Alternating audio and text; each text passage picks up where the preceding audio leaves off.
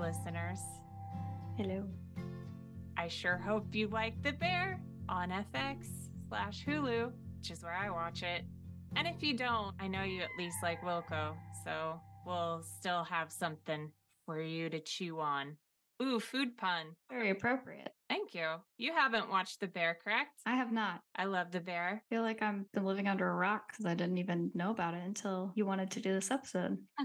There's so many shows. It's so hard to keep up. But something that I noticed as I was getting into this particular television program at the urging of one of my best friends since forever, Keisha Hay, who is a chef in Nashville. She was like, you have to watch this show. It's about being a chef. It's super accurate. Heard all the buzz. And yeah, it delivered. I thought it was really good. And I noticed as I was watching it that Wilco is everywhere.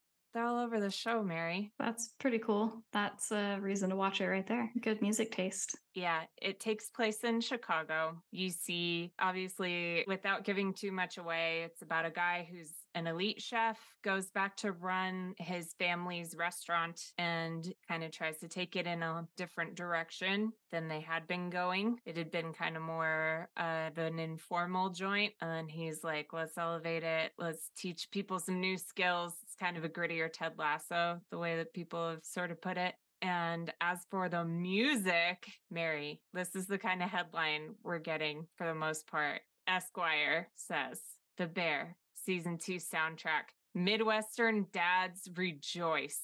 No. That's what they said. It's terrible. Mm-hmm. We've been very anti-Wilco is dad rock here on the podcast. Yes. For the record. Yes. As evidenced by us two making a podcast about Wilco. Indeed. Could be because there's also Pearl Jam on there. There's also REM on the soundtrack a lot, which has its own little tie to Wilco, as we know, with Peter Buck kind of giving them a bit of a break in the beginning in the Uncle Tupelo days. Right. Mm-hmm. But there are other folks on there, man. The Breeders are on there. Kim Deal, she shows up.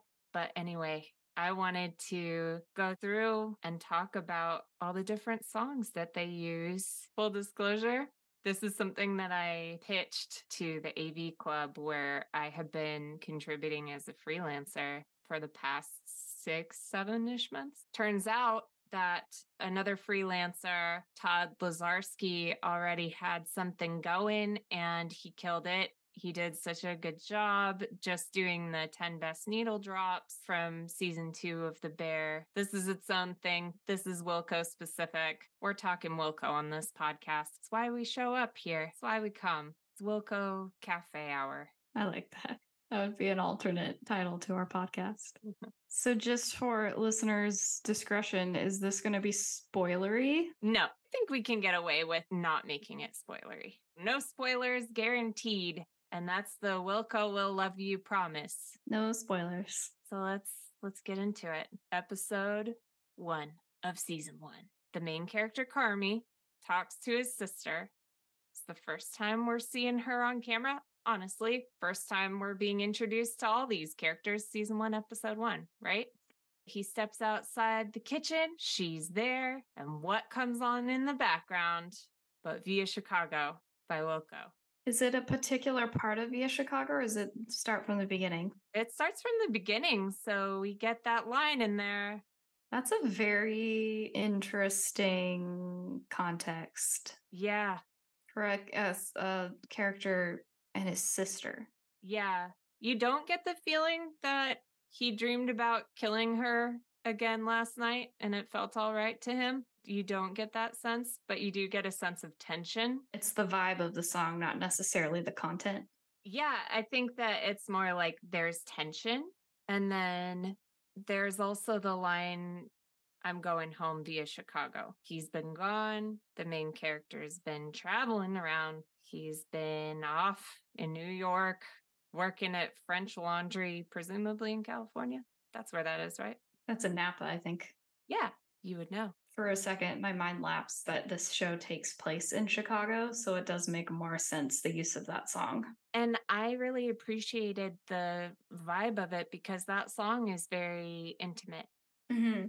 And it's kind of mournful and it sort of hints at like a stuckness. You get all of that as the backdrop for this conversation between these two characters who are stuck in their relationship, who are stuck in their lives in general, who have shared a tragedy as siblings often do. So that was a really cool choice, I thought. Very cool. Mm-hmm. So that's episode 1. Then Wilco takes a little break and they don't come back until episode 5 of season 1. They're not in every episode, people. It's okay. They don't got to be in every episode, but they're still in many of them. So I consider that a Wilco extravaganza, Wilco Palooza. Usually you get like one song, maybe one. Yeah. You get, let's see, 6. It's pretty good. Okay. Season 1, episode 5. The episode title is Sheridan. Wilco's back. Hello. They come back with Impossible Germany. Oh. Yeah. Okay. And this I love because they're collaborating and problem solving as a team at this point. And as they're cooking and it's showing their busy little hands at the oven and the stove and whatever, it is playing that 3-part guitar solo. Oh, very cool. Mm-hmm. And that resonated so much with me because I remember when that album came out, reading an interview, I think it was in Rolling Stone, but you can citizen fact check me if you need to, listeners. I remember Jeff Tweedy talking about how that came to be. And he said that Nels had just joined, and I think Pat had also just joined. So we've got the new lineup, the new guitar playing dudes in the band, and they described it as very organic. Everyone adding these parts and riffing off of each other. And it sort of starts and ends in the same place. And it just seems like it coalesced in a really beautiful way, that whole solo. And it was like this unspoken communication and magic of making music with people who are, newly working together, just like the people in that kitchen. Ah, I like that. Freaking excited when that song popped up in season 1, episode 5. Sheridan. Nice. Done. Season 1, episode 7, as well as season 2, episode 10. We get the song Spiders Kid Smoke from A Ghost is Born. There is so much tension in that song, and it's so long. Yes. They don't use the whole thing in the second use of it.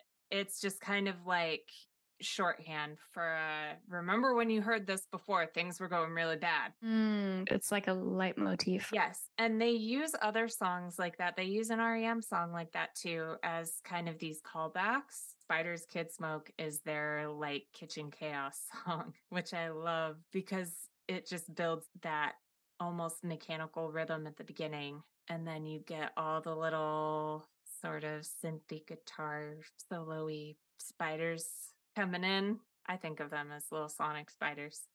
I like that. It's also from the version that they use on season 1, episode 7, at least, I am sure, is the version from Kicking Television. And that song is long to begin with. They do a whole long scene. I think it's one shot as all of this chaos is unfolding. And at the end, you get the applause.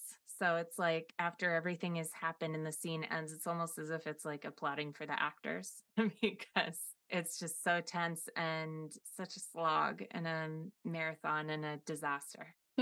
And Kicking Television live in Chicago. It's in Chicago, which is pretty cool. And it is the first album with an expanded lineup featuring Nels Cline and Pat Sansone. So before, when I said Sky Blue Sky was the first album with Nels and Pat on it, it was the first studio album with Nels and Yes. Pat on it.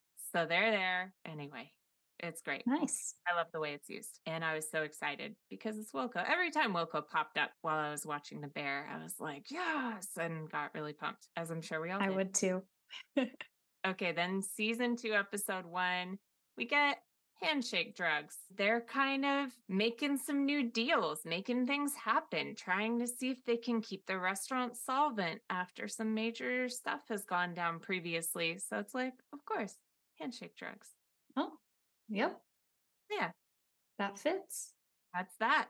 That's all we need to say about that. Then season 2, episode 2, Pasta, we get You're Not Alone by Mavis Staples. But as we know, because we're fans, Jeff Tweedy wrote that song. Spencer drums on that album. All very special. It's a great album. All very Wilco relevant. We love Mavis on this podcast. We love Mavis so much on this podcast. Actually, this one made the list of 10 best needle drops in the Bear season 2 on the AV Club in the article by Todd Lazarski.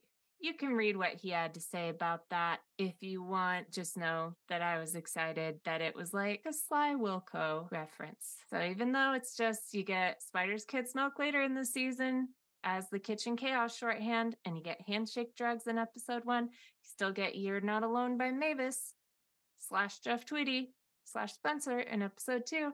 And guess what else? Season 2, episode 3, Sunday, you get I Like the Things About Me by Mavis again. Another Jeff Tweedy song featuring Mr. Spencer. That's a good vibe.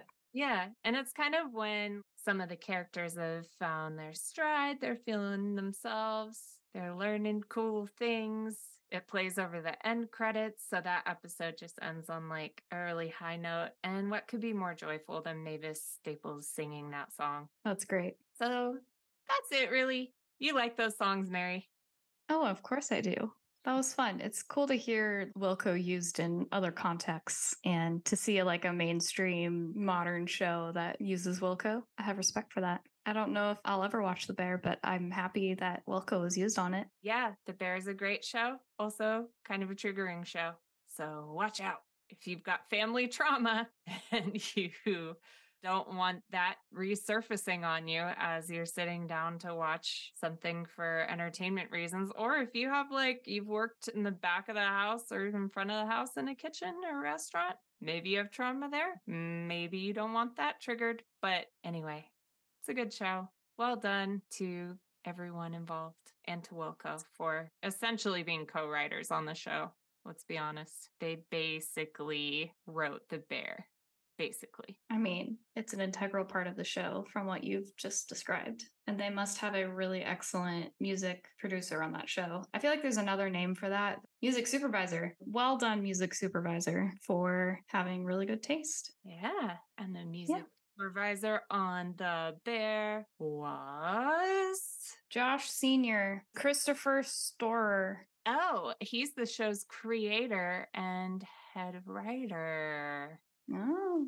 So he got in on that too. Oh, you know what? That makes a lot of freaking sense. So that's cool. The show's creator is actually very invested in what kind of music is being used, which is cool. It is cool, and that makes sense why it ties into story so much. Ooh, cool. Good job, Chris Storer. And guess what? His sister, Courtney Storer, she's an actual chef. She was the culinary producer on the show. That was something that Keisha told me today. Very cool. All right, Mary, thank you for indulging me in my little fandoms. That was fun. I'm glad you thought it was. And I hope that you thought it was, listeners. And now we have some news. We're back, guys. We are back. We're totally back. This is not just a bonus episode, you guys. Like, we've rattled them off before to like buy time and be like, we still exist. No, we're back for real. Kicking off July 20th. It'll be fun. So don't forget to like and subscribe so that you get notified of new episodes coming out. And make sure to follow us on Instagram because we'll post all kinds of fun stuff there at WWLY Podcast. And also you can email us at wwlypodcast@gmail.com. And that is all that we have to say. We'll look forward to sharing more with you on July 20th. In the meantime, always remember, Wilco will love you. They will, and we will. Goodbye, everybody. Go watch The Bear. It's good. Sounds good. Bye. Bye.